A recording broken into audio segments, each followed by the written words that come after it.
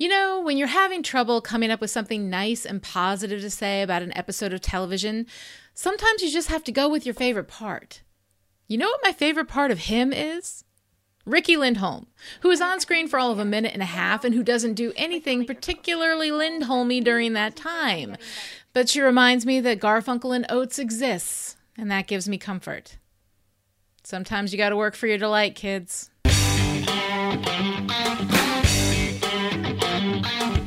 Hi, and welcome to Still Pretty, a Buffy the Vampire Slayer vlog and podcast. I'm story expert Lonnie Diane Rich of Chipperish Media, and we are here today to talk about Him, the 6th episode of Season 7. Him aired on November 5th, 2002, and was written by Drew Z. Greenberg, with Rebecca Rand Kirshner as executive story editor and Drew Z. Greenberg as story editor. This episode was directed by Michael Gershman, who we last saw in the director's chair for Seeing Red. Him is one of those episodes, not unlike Scene 6's All the Way, that arrives during a lull in the big season arc, takes up 43 minutes of your time, and then lumbers off again, soon to be forgotten. Him has never made much of an impression on me, aside from being kind of a meh-nothing episode. I've always disliked it, but until this critical read, I never looked into the reasons why I disliked it so much. I'm going to do that now. And those of you who enjoy ranty, angry Lonnie, get out the popcorn. We play this whole Letterman jacket love spell like it's funny, and I'm not going to lie, the jokes in this episode are solidly constructed. They are, if you don't think about the broader implications of the story, actually pretty funny. But if you do think about it, it's not funny. Consent issues are very, very serious. And when I say we have a rape culture, this episode is evidence of what I'm talking about. Rape culture is not about celebrating rape, everyone walking around saying, hey, that rape's such a great thing. That's not rape culture. Rape culture is the insidious and unquestioned belief that a man's right to a woman's mind and body overrides her right to her mind and body.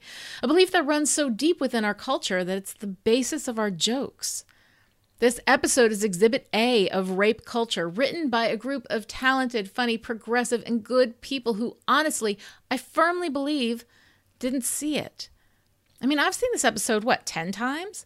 It wasn't until I watched it for this podcast that I even saw this.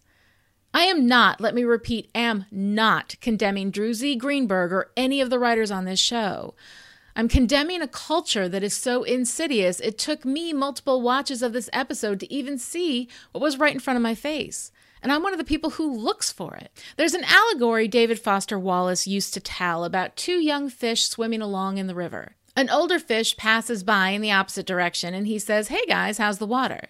The older fish goes on his way, and the two younger fish look at each other and say, what's water? Now, David Foster Wallace used that allegory to make one point, and I often use it in my lectures and workshops to make another, about storytelling, how we're so immersed in it that we often don't even see it around us, and yet there we are, breathing it in with every inhalation. This is also true of racism, sexism, and rape culture. This is how we can make jokes about women losing all control around a pretty young man, so much that they would kill themselves, kill others, steal, and magically transition a boy from one gender to another without his consent. Buffy sees this boy's jacket and takes him into a room to have sex while under the influence. Sex under the influence is rape. Not humor. It's rape. And you know what? It's okay to tell that story. It's not just okay, it's important to tell that story. We need these stories. We need to talk about these things, and we need to see them. But when the text itself takes as read that this kind of cultural presumption isn't serious, isn't bad, is in fact funny, that's where my problem comes in. I mean, we destroy the jacket and get everyone's minds back, and the general consensus is that RJ is a bit of a scoundrel, but we're not horrified. Can you imagine if we had laughed at Spike's rape attempt? That's rape culture. When we say, hey, lighten up, it's not a big deal, what's your problem? Boys will be boys.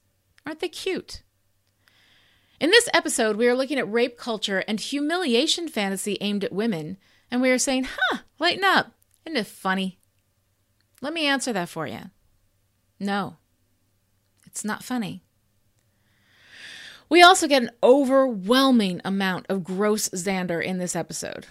Let's take a look at the supercut. I don't want a new cheerleading outfit. Now, let's not be hasty. It's the jacket.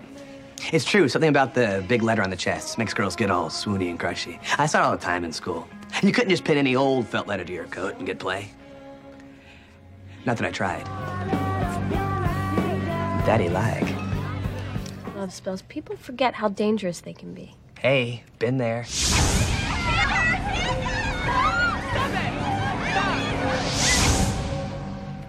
Good times.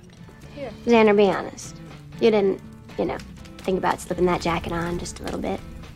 I refuse to answer that on the grounds that it didn't fit. And let's not forget, this is the same Xander who was so concerned about Spike attacking Buffy again in the opening scene. So let me get this straight. It's really bad for a man to physically enforce his will on women, but it's kind of funny for him to magically enforce his will? As long as there aren't bruises, it's no longer a bad thing. If there aren't bruises, it's funny? Is this what we're saying? Really? I can't even talk about the misogynistic abuse the women then heap on each other over this boy. All I have to say is that if I hear the word slut one more time, I'm really going to have to punch someone. I would prefer that someone to be RJ.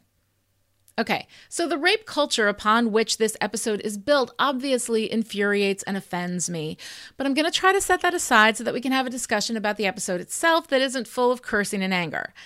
I don't want to be so overwhelmed by one disgusting undercurrent in our culture that I don't see the work for the work's sake, so I'm going to make this emphatic statement right up front and then leave it so that I can talk about the rest of what's going on here in him.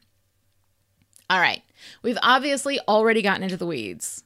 Let's go get into some different weeds. In him, Dawn falls under the love spell of a teenage boy, and it makes her so crazy that she goes out for cheerleading, which traditionally has never ended well for Summer's girl. Go! RJ! D'Hoffryn sends demon assassins out to kill Anya. He's, not had a vengeance for nothing. And Buffy invites Anya to move in, where she can be safe.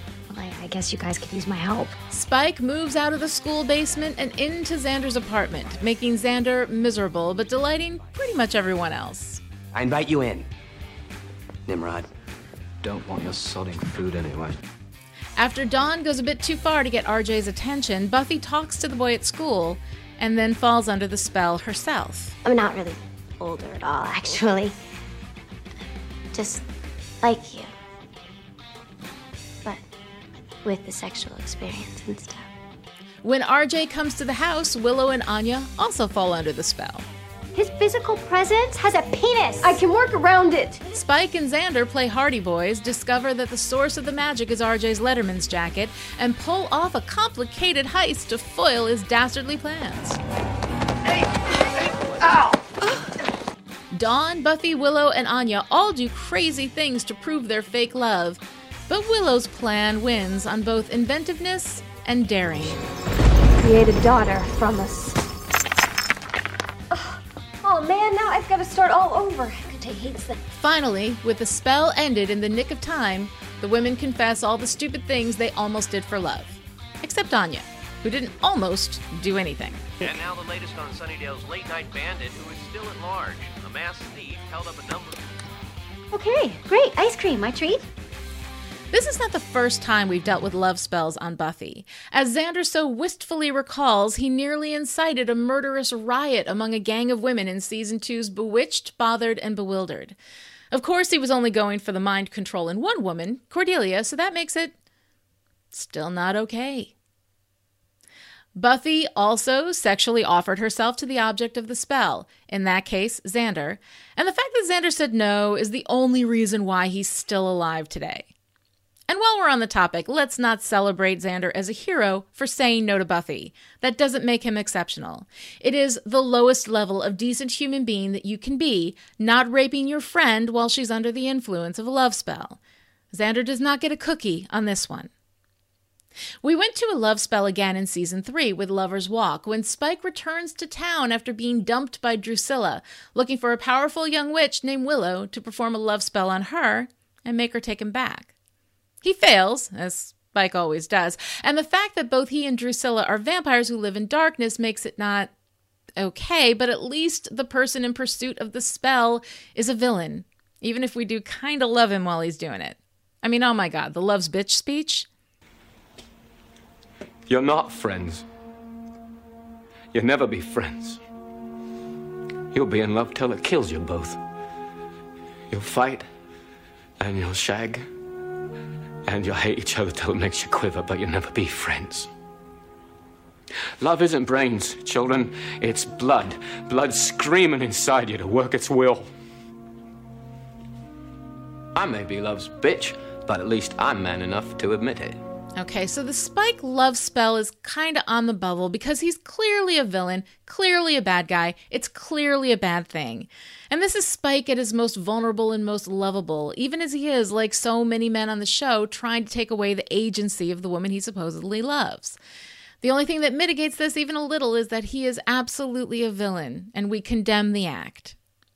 And let's not forget, Spike, our villain, our bad guy, is the only one who stops and decides not to cast the love spell.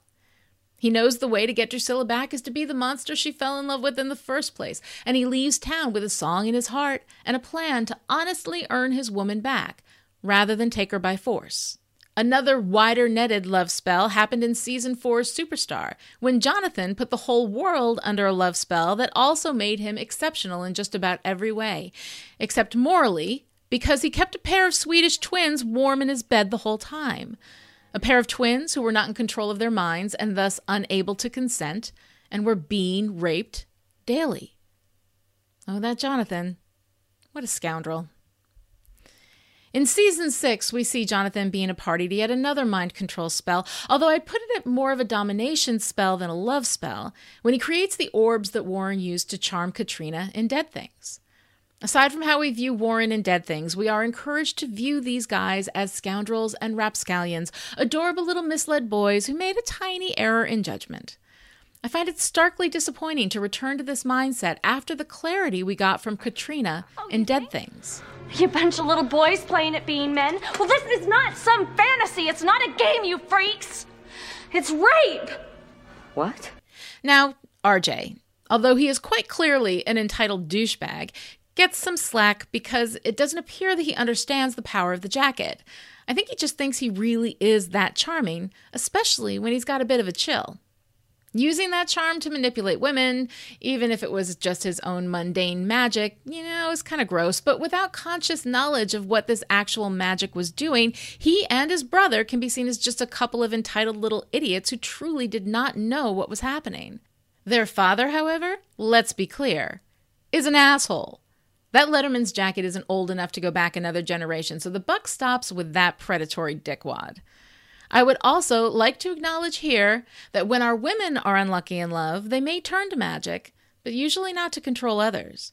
When Willow is heartbroken by Oz's departure in Season 4's Something Blue, the magic she attempts is to simply heal her own pain, not to deny him his agency in leaving. When Anya is devastated by Xander leaving her at the altar, she turns to vengeance.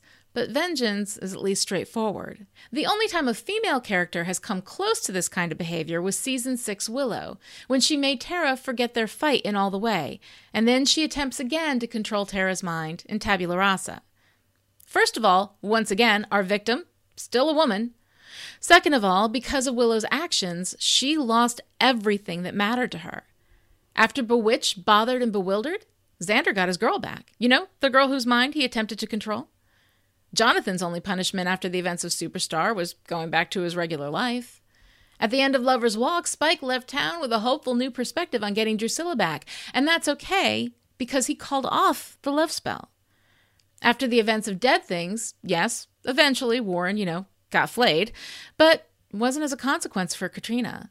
There was never a consequence for what he did to Katrina, either the mind control or the murder. RJ lost his jacket, and that's the least offensive of all of them because I think it's fairly textual that the little idiot really had no idea what was going on.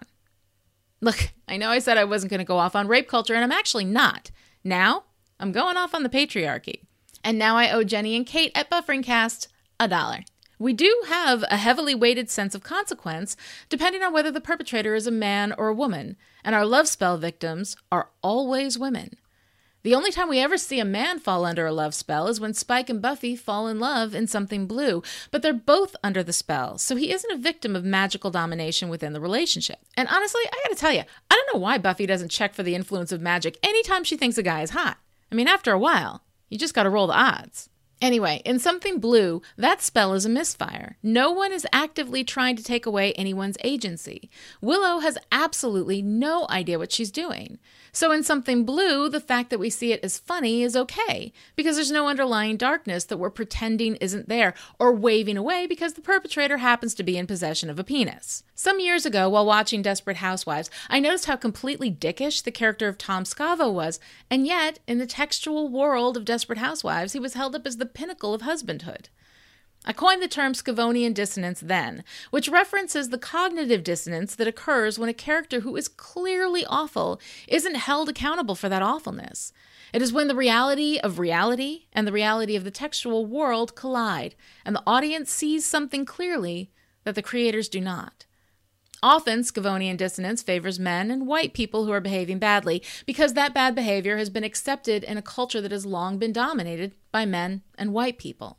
And this isn't to say all men are bad or all white people are bad, but if you are a man or you are a white person or anybody with extended privilege, it's time to wake up to this shit and start seeing the damage that occurs when our cultural properties don't present the same baseline decency for everyone, regardless of class, race, gender. You name the imaginary partition we use to create a hierarchy for human value, and guaranteed, it's bullshit. And you can have bad guys who do bad things, but people who behave badly need to be held accountable for that behavior.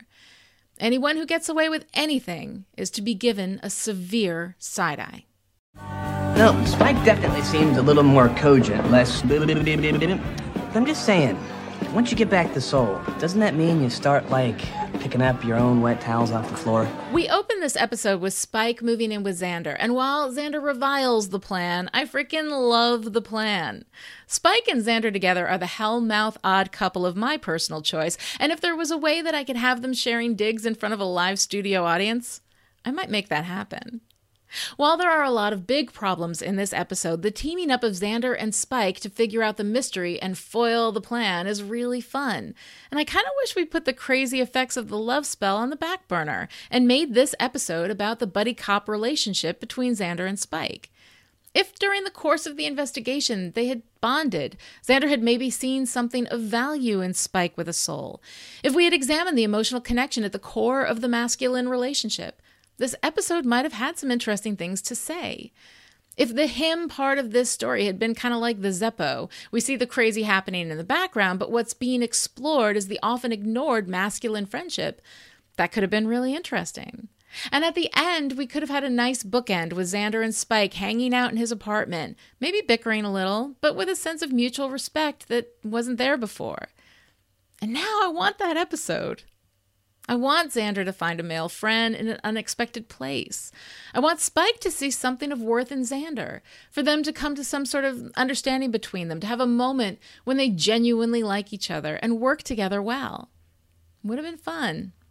It's too bad. I can't believe I almost... It was a spell. We were helpless. We're not responsible for anything we did morally or, legally. Devastatingly poor gender politics and humiliation fantasy as humor aside, there isn't much left to him. Much like the remnants of Buffy's cheerleading outfit, it just sort of sits there, a tattered reminder of what could have been. The story is written competently. It sets up a central conflict. It escalates that conflict. The jokes are well constructed, funny even if you don't think about the price that we pay culturally for that humor. The dialogue is fun. The movement of the story is well-paced. When I teach my students the technicals of writing, and when it comes to writing, the only thing you can teach are the technicals, I often compare story mechanics to a train. The central narrative conflict is the fuel, structure is the tracks, but that's just what keeps the train focused and moving. The cargo is what matters. The cargo is the magic. Building a well-built train that hums quietly along, carrying a wonderful cargo through a path to its destination, that's the thing. That's the goal. A well-built train humming quietly along, carrying a load of poison? not so great. I do not believe it was anybody's intent to deliver poison in him or to encourage a poison that already existed. The writers did their thing. I'm not going to say this was a meticulously well-built train. We have moments that are out of character, even for our unaffected characters. And the whole 1970s heist movie reference makes no sense. I know we've been expanding the visual language of Buffy, but that's just a flat visual reference and has no story relevance whatsoever. They're not pulling off a heist. This is not Leverage. So him, even without the poisonous cargo, is a flawed episode of television.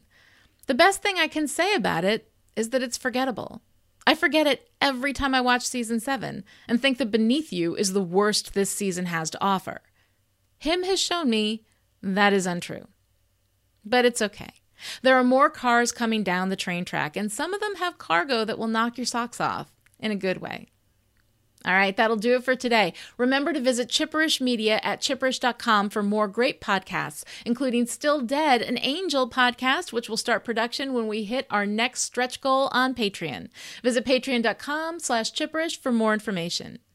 And speaking of amazing train cars with incredible cargo, I'll see you next time with my thoughts on Season 7, Episode 7, Conversations with Dead People. Until then, stay pretty. Still Pretty is a Chipperish Media production and is entirely patron-supported. To find out how you can keep us in production, visit patreon.com/chipperish.